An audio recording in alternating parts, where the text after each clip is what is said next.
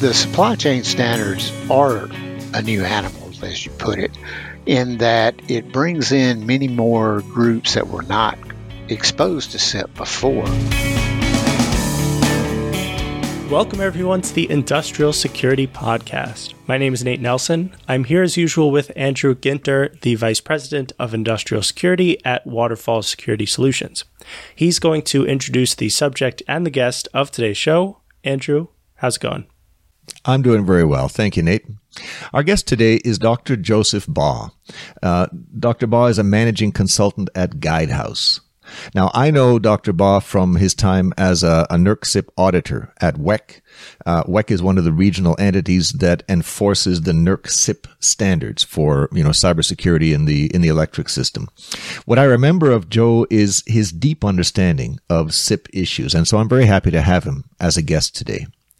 Our topic is what's happening in the world of the NERC CIP standards, especially what's happening with the new supply chain security rules.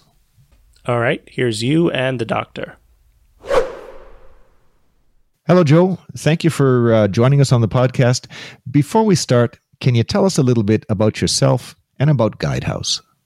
Sure. It's certainly a pleasure to be here with you today, Andrew. I've worked in the electrical sector of the critical public infrastructure for going on 48 years now.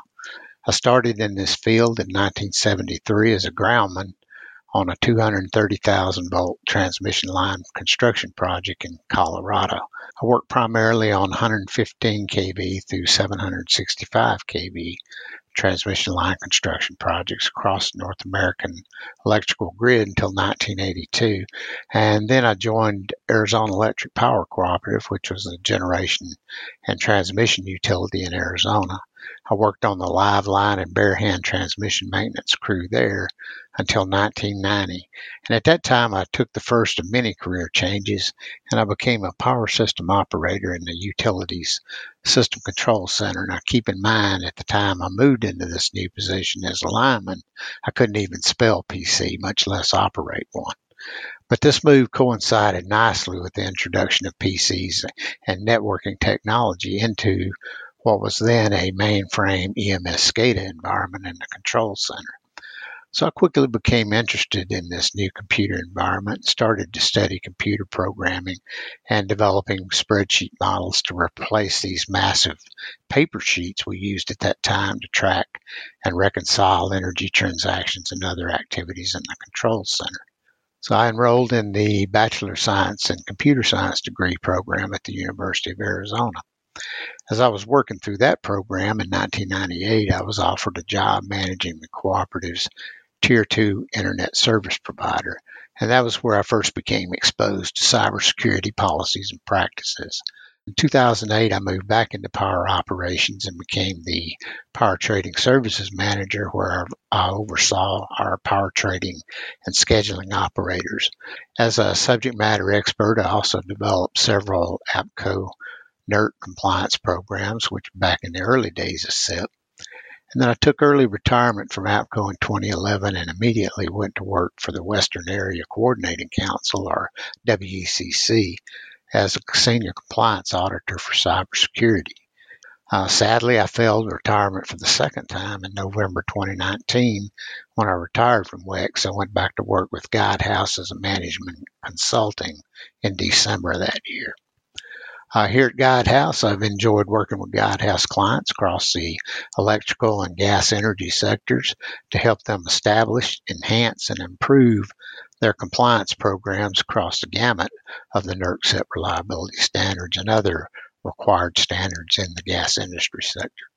Although I am familiar with all of the CIP standards, I focused primarily recently on the NERC CIP supply chain standard. A new supply chain risk management wrinkle did appear this year, though, when President Trump signed Executive Order 13920 to protect the bulk electric system from cyber attacks by vendors of electrical equipment and their associated control systems. So that's pretty much what I'm doing now. So Nate, let me jump in just real quick here. A couple of things. One thing that strikes me about Dr. Baugh's background is that he was in the power grid since the very beginning. He's been around a long time. That's, a kind way of saying he and I are both old. But he's seen the evolution of the power grid as it went from something that had very little to do with computers to the point today where it's heavily computerized. He started as a lineman, which meant, working with high voltage power lines, nothing to do with computers, moved into the control center. That's the EMS, the energy management system, where in the day it was mainframe computers controlling the power grid to, all the way through today where everything is computerized. The smallest devices that you buy have a little computer inside of them. And the other thing that he mentioned in passing in his introduction, and he's going to be talking about this all the way through, is the NERC CIP standards. And, Dr. Baugh knows them cold, and he's using a numbering system that I think we have to go through. Everyone knows the NERC CIP standards are the regulation for the power grid, the cybersecurity regulations. There are 14 standards numbered 001 through 014. The standards have versions, and the versions are the dash. So if you hear something like CIP 5-6, it means CIP 005, version 6 of that piece of the standard. When you hear requirements, R1.3.9, R is requirement, and each of the requirements in each of the standards has a number, a paragraph number. So when you're looking through the standard, you can find the requirement. So often, Dr. Baugh will throw stuff out like, CIP 5-6 R1.3, and he's talking about the document 005, version 6 of the document, paragraph 1.3 in the document. So that hopefully will make things a little easier to follow as we go through the rest of the interview. You mentioned on the end there that you've been focusing at Guidehouse on the new supply chain stuff in NERC CIP. Can you tell me why that is? I mean, is this the latest and greatest, or is there some other reason? Well, supply chain risk management is really just the newest area of the CIP compliance standards. Most of the compliance standards focus on cybersecurity protective measures and controls, cybersecurity policies, procedures, training, things like that. But FERT recognized that there was a gap in coverage that comes from our vendors, because pretty much most utilities, as I did when I was in IT, we just order stuff, configure it, and plug it in. Well, there's a lot of concern lately about foreign adversaries. And so, we don't really know in any great depth who our vendors are other than what we refer to as a primary vendor. So the supply chain risk management standards were set in place to get a handle on that potential vector for attack. And there have actually been several successful attacks on electrical participants through vendors, not necessarily the major vendors such as EMS SCADA, but more smaller vendors who don't have the technology backgrounds or the team members to provide robust cybersecurity protections. And so that's introduced a new vector for attack. So the supply chain standards were introduced to address that gap in cybersecurity coverage. And can you go just a little deeper? I work at Waterfall. We have customers in the electric sector. We're starting to see these supplier audit questionnaires coming by. Can you talk about motivation? What problems are these new standards intended to solve? What kinds of risks are they intended to take off the table? Well, they're actually intended to remove vendor sources as a vector of attack. Now, one of the problems with the supply chain standards is vendors are obviously not directly in scope for it.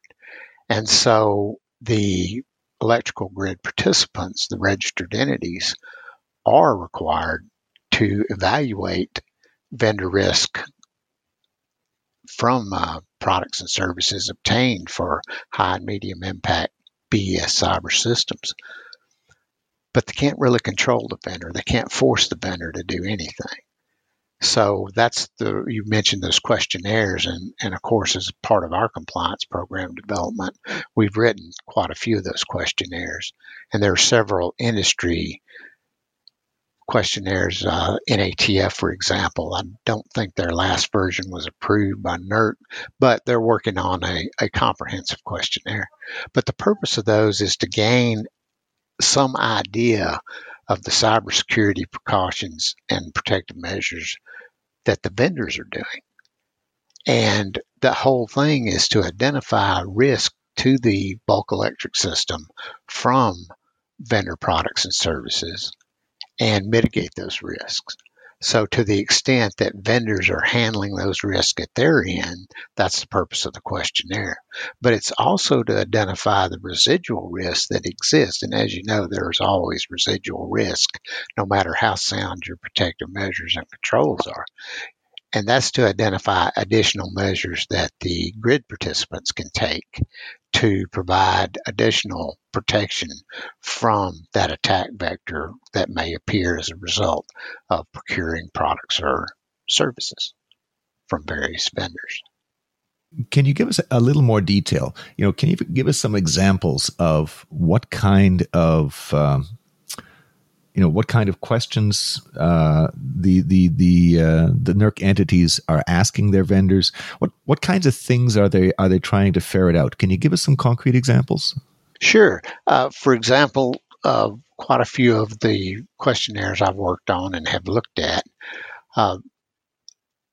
look into what kind of background checks the vendors do for their employees. NERC entities are required to adhere to CIP 4, which looks into background checks and other things. But there'll be questions like that. So the questionnaires in general are modeled on the cybersecurity standards. For example, they'll ask about what type of perimeter protections do you use for the vendor cyber systems. And they'll also ask about vendor affiliates. Are you affiliated with anybody? And this kind of goes back to that Executive Order 13920 point. But what type of affiliates do you have? Are you owned or controlled by someone who's on the State Department list of prescribed entities or foreign adversaries? That's one example. The firewall stuff's another example. We ask about physical security. What type of physical security measures do you take to prevent someone from introducing, malware into your system, either at your facility or in the shipping process to the ultimate customer? So that's another example. And let's see, probably,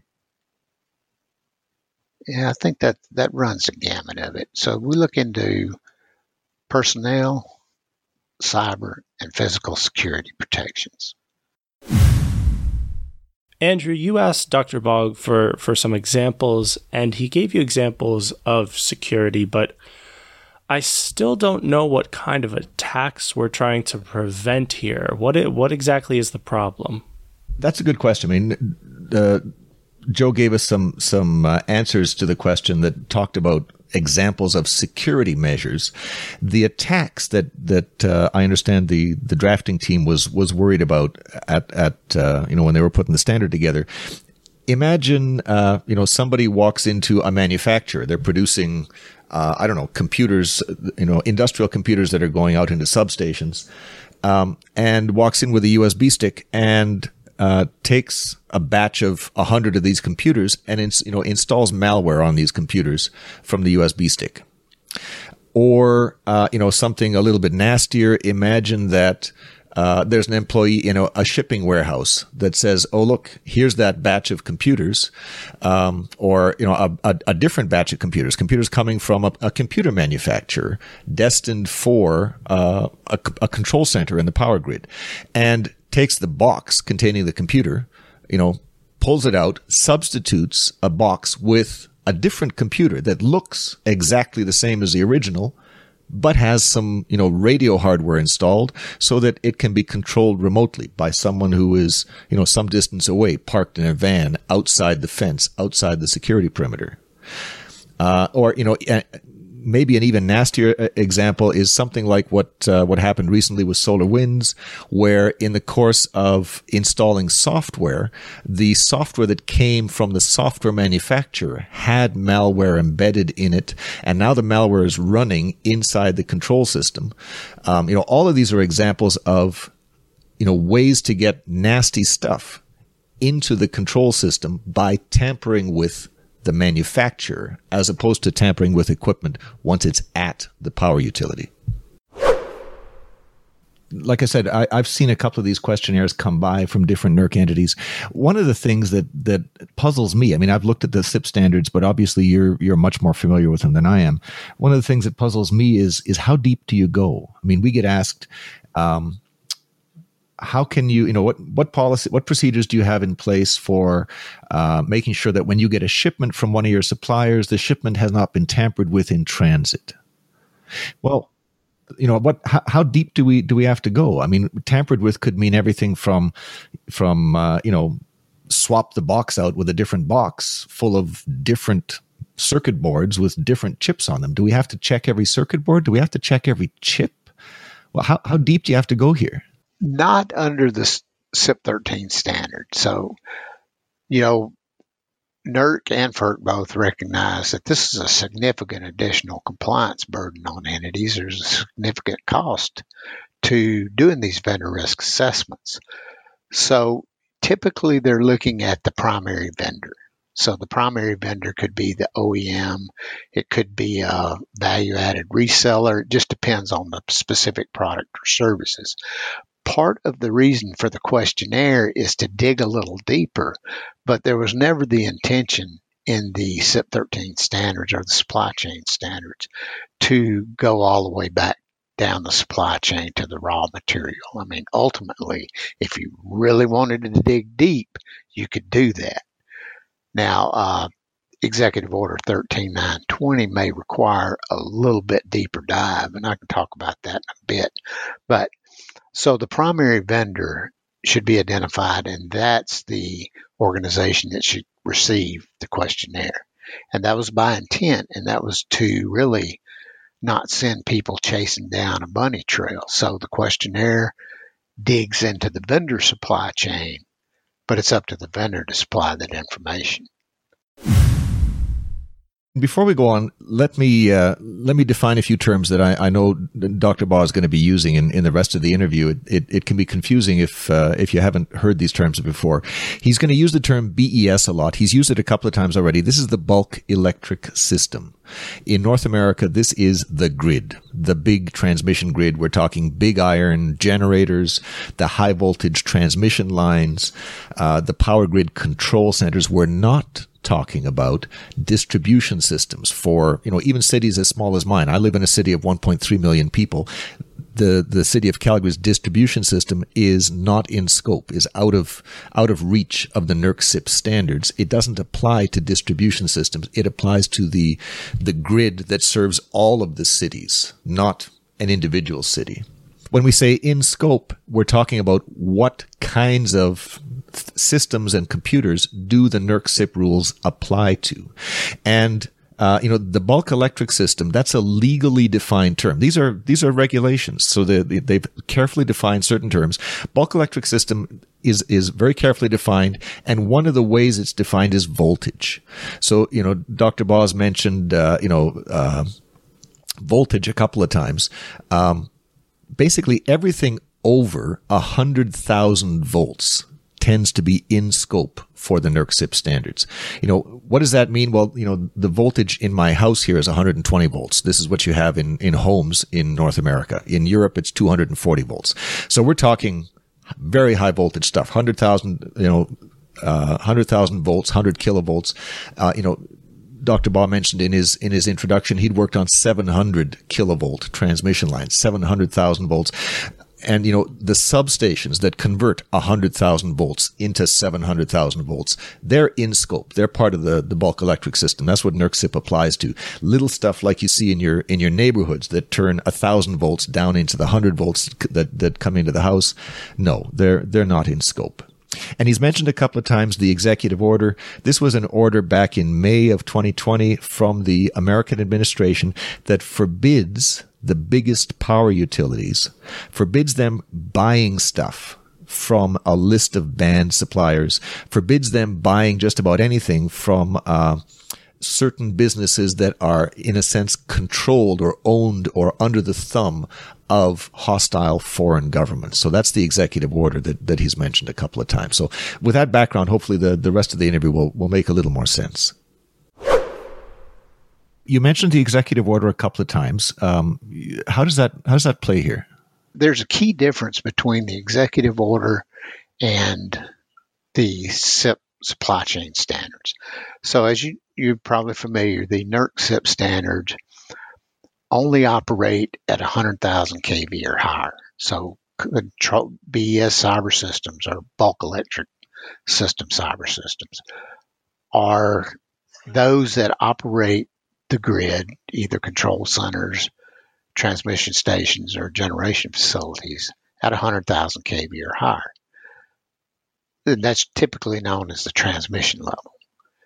So the executive order actually lowers that threshold to 69,000 kV.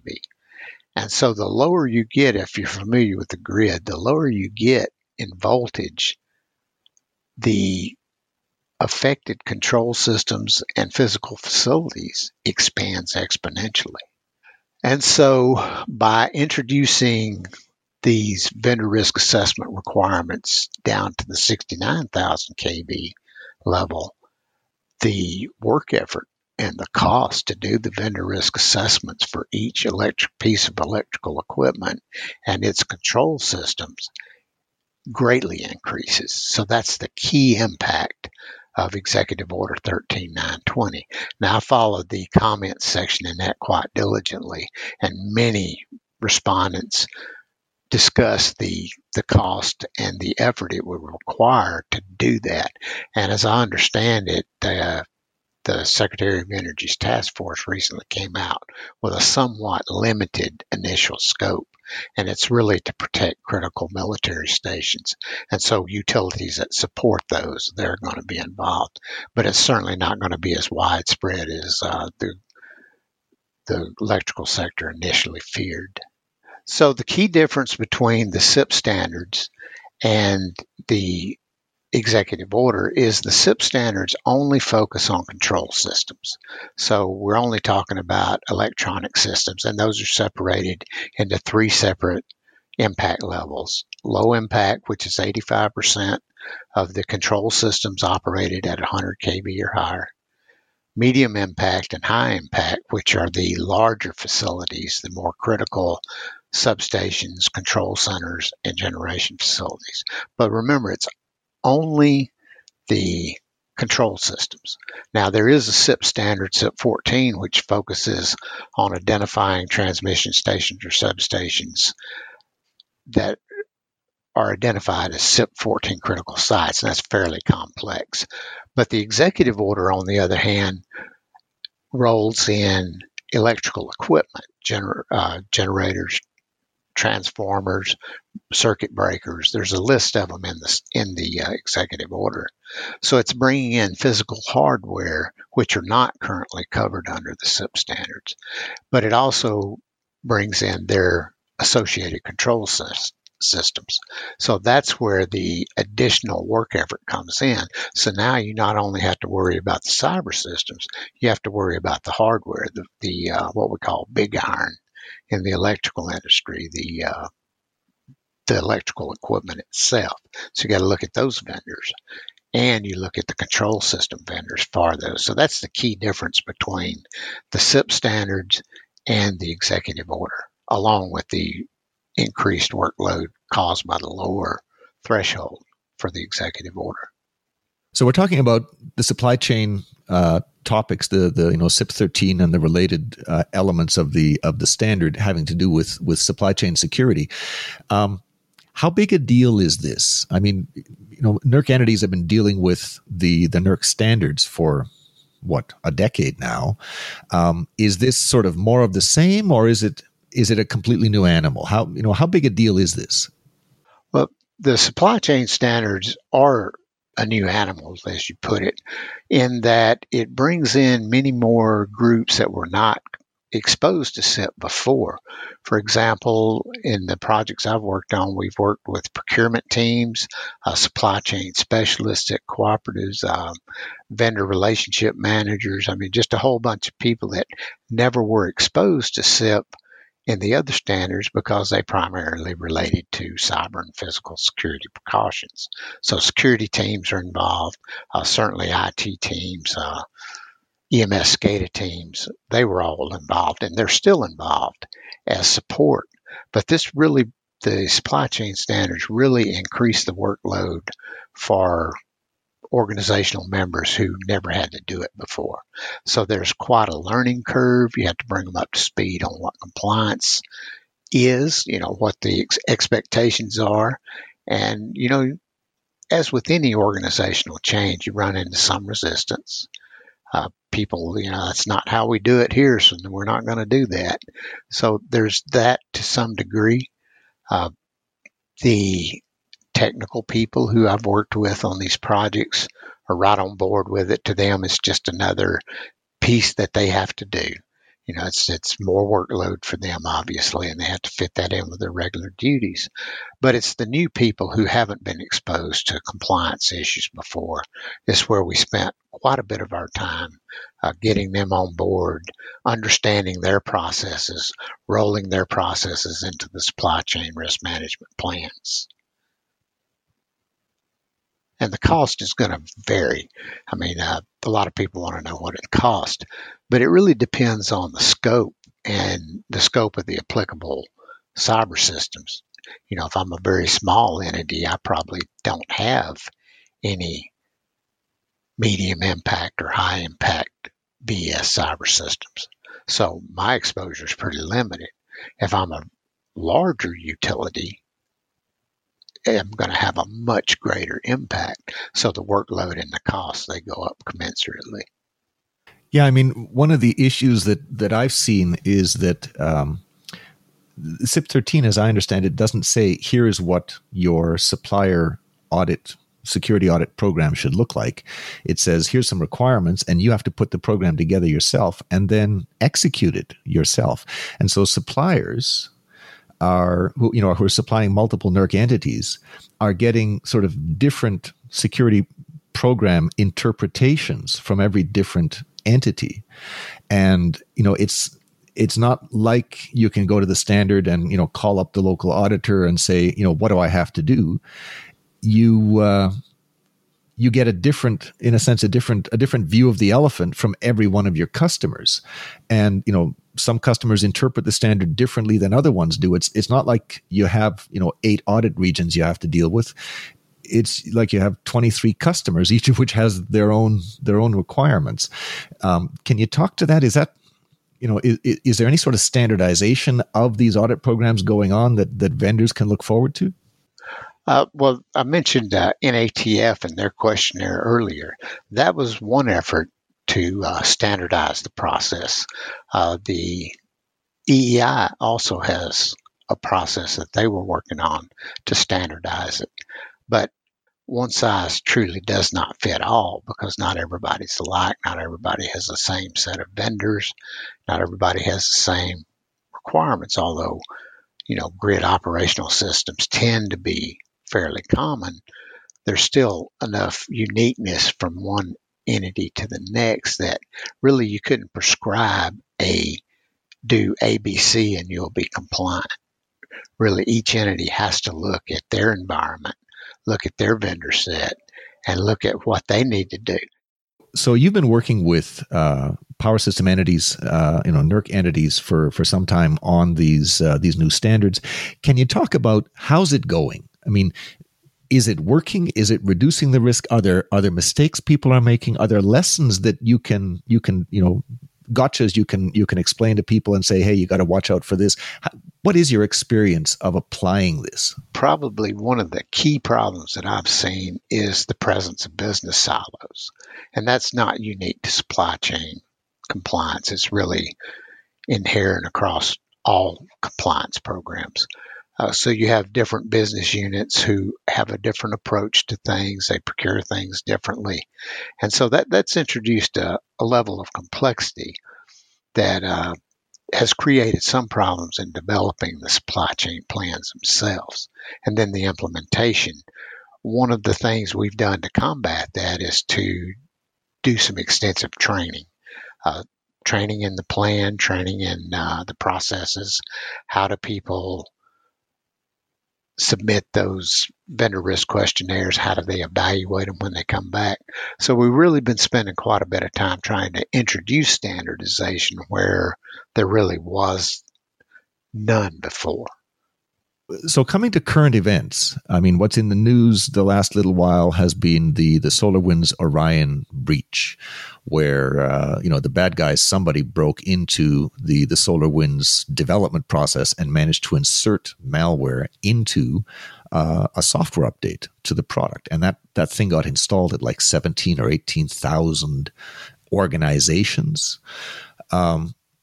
Is that the kind of software supply chain breach that we're talking about here? Would NERC, would the CIP 13 and related standards have prevented the SolarWinds Orion type of incident? To some extent. So I mentioned the R1.2 parts, and there's a specific, it's R1.2.4 that deals with, 1.2.5, that deals with software sources and integrity of the patches downloaded from that. To some degree, that might have mitigated it, although it probably would not have on a day one attack. SolarWinds is an IT management software and remote monitoring system. So that falls under the purview of CIP 7. And so entities are required to monitor their systems and do vulnerability assessments and all of that, and SolarWinds supports that. But because SolarWinds and other products like that are integral to managing critical systems, the breach of that really introduces a huge problem across the industry. So the CIP 13 standard does address that to some degree in when it addresses software patches and integrity of the software patch, as well as SolarWinds would be required as a vendor to notify entities of this vulnerability. So it does address it to some degree, but it doesn't provide protection for a day one attack like that. You have to go into your CIP 8 critical cyber incident identification and resolution program to really address it. So there again, the supply chain standards should support the identification of it, but you have to go somewhere else to fix it and really mitigate the damage caused by that. Waterfall Security Solutions is the OT security company, and we are pleased to announce the Waterfall Industrial Security Institute. The Institute is a YouTube video series focused on industrial cybersecurity education and solutions. The first chapter of episodes features the top 20 cyber attacks on industrial control systems. Understanding attacks is vital to designing robust cyber defenses. The Top 20 series introduces enterprise security practitioners to industrial operations concepts, while introducing engineering practitioners to cybersecurity offensive and defensive concepts. The Institute is making the first 3 of 20 episodes in the chapter available at launch. Number 1, ICS Insider. Number 2, IT Insider. And number 3, Common Ransomware. Please subscribe to Waterfall's Industrial Security Institute at youtube.com/Waterfall Security Solutions. So Nate, a word of clarification here. There's a lot of buzz in the industry about the SolarWinds Orion incident, but to be fair, the buzz is because of what could have happened to OT systems, to industrial control systems, not because of what did happen. What happened was there was the SolarWinds malware installed in some OT systems, in some control systems, because the software was running in those systems. It was installed in lots of IT systems, but the malware was remote control malware. It was operated manually by remote control, and it was operated to steal information from IT systems. There's lots of concern about what could have happened to OT systems, but there's no evidence that the malware was actively exploited to impact industrial control systems at all. So it's a worry about what could have happened more than what did happen. Fair enough. But to what Dr. Baugh said, is what he suggested that CIP 13 would have prevented the SolarWinds breach? It's more complicated than that. I mean, he talked about notification mechanisms, and CIP 13 has a provision that says you've got to require your vendors to tell the power companies when you've got a serious incident like this. And SolarWinds did this. They were up front. They discovered the incident. FireEye discovered the incident. They notified SolarWinds. The next day, SolarWinds had an alert out to all our customers saying, our software update's been compromised. Don't install the software update. So today, if a power utility has downloaded the compromised update and they have it sitting on a hard disk or sitting on a CD, somewhere, and they're thinking of updating their SolarWinds software, they've been notified. They know that they can't use that compromised thing. It's preventing the compromise from spreading today. That's the piece in CIP 13 that was relevant to SolarWinds, is the notification of the compromise once the vendor became aware of it. I see, and I don't recall him explaining what is CIP 8, because it kind of seemed at the end of his answer there that one was the key. Yeah, but again, CIP 8 is relevant to the SolarWinds incident, but CIP 8 is about incident response. So once the vendor has notified you, hey, my software update was compromised, if you installed it, you need to deal with this. That's when CIP 8 kicks into action, because there's procedures and there's mechanisms that the power companies are required to have to respond to this kind of compromise. And they applied all of those procedures back in December when they learned of the compromise. Okay, so taking all of this together then, my last question, I guess, would be, back in December, before anyone knew of this malware, is there anything that CIP could have done to prevent this? That's the bad news. I'm not aware of anything in CIP 13 or CIP 8 or anywhere else in CIP that would have prevented this. Somebody broke into the SolarWinds organization and inserted a nasty into the source code for the SolarWinds thing, and the nasty wound up in a SolarWinds software update. In fact, in recent weeks, we've learned that there was actually 2 different organizations broke into SolarWinds and dropped a nasty. There's 2 different nasties in the software updates. And these were signed by SolarWinds. They appeared to be authentic software updates. They were there for download on the SolarWinds website. People downloaded them. People installed them. I am not aware of anything in NERC CIP that would have prevented this. This is a real nasty. This is a new nasty that everyone's scratching their heads trying to figure out, what are we going to do about this in the long run? And I don't think there's an answer yet. So that's been very enlightening on the supply chain side. But NERC CIP, is in a sense constantly evolving. What else is coming in the NERC CIP world? Is there other stuff on the horizon we should be watching for? Yeah, I think so. There are always major concerns over cyber and physical attacks on the North American electrical grid by both foreign adversaries and other bad actors. So although NERC registered entities should be compliant with CIP 13-1, version 2 is already in the standard drafting team phase and may introduce more essential cyber assets, such as electronic access control and monitoring systems and physical access control systems into the supply chain mix. FERC has also expressed much concern over the relatively lax cyber and physical security protections for low-impact BES assets. I mentioned earlier these represent approximately 85% of all control centers, transmission stations, and generation facilities across the electrical grid. We've already seen numerous revisions to the CIP 3 standard, which is currently at CIP 3-8, that requires increasingly more prescribed protective measures and controls for low-impact BCS. and their associated cyber assets. I think this trend at FERC is going to continue. I think that the direction is to move low-impact BCS closer and closer to the protections required for medium-impact BCS. If and when FERC approves CIP 13-2, I fully expect the commissioners to direct NERC to move immediately to providing significant supply chain risk management for low-impact BES cyber systems as well. So one of the key issues surrounding low-impact BCS, which are not protected to a great extent, I mean, they are to some degree by the NERC CIP standards, is because the cyber assets associated with these systems really represent low-hanging fruit for cyber and physical attack. Since low-impact BCS are connected electronically to high-impact BCS and medium impact at control centers and other larger substations, they provide attractive attack vectors into these higher impact control systems.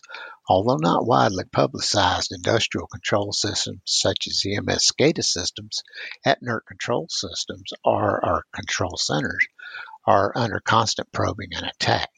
A significant countermeasure to prevent these probes from becoming malicious attacks is to keep cyber and physical security awareness at the top of employees' minds. CIP 4-6 does require regular cybersecurity awareness, but that just provides a minimal level of awareness. Prudent entities that go far beyond the required training help ensure their employees do not become that weakest link in the cybersecurity chain. At Guidehouse, we support the development and delivery of effective training programs, not just in cyber and physical security awareness, but across the entire set of the CIP and the operations and planning, which is really the operational part of this NERC standards. So we provide training to help people raise that awareness. Just as a side note, among my IT and cybersecurity certifications, I also hold what's known as the ACES Triple Crown of physical security certifications, the PSP, CPP, and PCI. There are actually fewer than 300 Triple Crown holders around the globe, but our team has two, myself and my colleague, Darren Nielsen. We also worked together on the CIP team at WEC and initiated the CIP 14 audit approaches. So we now provide consulting services to support client efforts to comply with physical security precautions as well as cybersecurity measures. I think that's what's really the hot topics right now across the industry. You mentioned FERC's concern about low-impact devices.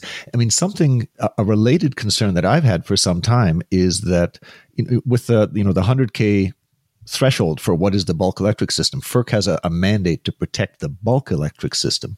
Distribution systems tend to be out of scope unless they have elements that are, above 100 kV is the way I understand it. Is that accurate? And, is it, my concern is that, take the 100 biggest municipalities in North America. Some of them, even if they're out of scope for NERC CIP, some of them are going to be well secured just because there's variation. Some of them are going to be poorly secured. If the bad guys, find a handful of poorly secured municipalities and break into them and shut the lights off for 5 million people in, 4 different cities because they don't need to do any security, is that a real concern? Or, have I missed the boat there somehow? No, not at all. In fact, I share your concern over the distribution systems being out of scope. One of the problems is there are so many of those systems out there. As I mentioned, the lower you go in the voltage levels, the number of systems increases exponentially. So the NERC CIP standards were set up as a risk-based approach, and that's why you have the 3 impact rating categories that you do: low impact, medium impact, and high impact, based on the potential impact to the grid as a whole. You're correct that the distribution providers, which is the DP function in NERC terminology, only have a very limited number of systems that come into scope for CIP, and they come in as low impact. I think I would like to see more stringent requirements for distribution providers, but currently it's totally on a voluntary best practice. And as you've mentioned, some entities are very diligent about it and others not so much. Okay, well, that's a sobering note. But thank you for your comments and your insights. Before we bid you good day, is there a thought you'd like to leave with our listeners? Yes, I think so. I've spent quite a bit of time lately comparing the NERC CIP standards and other cybersecurity guidelines and best practices across the electrical and natural gas sectors with the NIST Cybersecurity Framework and other best practices program. And one key thought springs from that work. Cyber and physical security responsibilities and protective measures are the responsibility of each employee, contractor, or vendor who accesses or uses any cyber system that touches the electrical grid. We all must ensure that our actions do not inadvertently or otherwise open an attack vector for the bad actors who are constantly seeking to access control systems, not just in the electrical grid, but literally across all 16 of the identified critical public infrastructure sectors. This responsibility cannot be ignored and it cannot be reduced to minimum compliance efforts required by the NERC CIP standards. We must all remain vigilant and alert to potential attack vectors and support the subject matter experts who provide and implement specific protective measures and controls. I guess in closing, I'd just like to say Guidehouse can meet all regulatory compliance and security requirements that an organization may have. Although I work primarily in the electrical sector across the gamut of the NERC reliability standards, we are fortunate to have an experience and background base on the greater Guidehouse team, whose breadth and depth is unmatched by many of our competitors. And if our listeners are experiencing challenges either in cyber or physical security in their environments, I encourage them to reach out to a local Guidehouse team. Andrew, what would you like as your last word? Well, Nate, supply chain is the timely topic. If you remember a few episodes ago, I think it was episode 44, Spencer Wilcox was on. He's the Chief Security Officer at P&M Resources, and they manage a number of utilities. The bottom line in the supply chain world, the supply chain security world, is that I see the pendulum swinging. I mean, for decades, there's been a trend towards globalization where, components from all over the world are assembled into products in different places and shipped all over the world. And some of these products are being deployed into critical infrastructures, which introduces risk. And, it introduces risk when the suppliers are controlled by unfriendly nations. It introduces risk when the suppliers have been compromised by, organized crime or something. This is a really difficult problem. CIP 13 and the American Executive Order are approaches to dealing with that risk. But, I think they're only first steps. I think it's reasonable to expect to see, continued evolution of these measures for the foreseeable future, because this is a risk that really hasn't been considered before, and I think we're only just starting down the road here. All right. Thanks to Dr. Joseph Baugh for speaking with you, Andrew. And Andrew, as always, thank you for speaking with me. Always a pleasure. Thank you, Nate. This has been the Industrial Security Podcast from Waterfall. Thanks to everybody listening.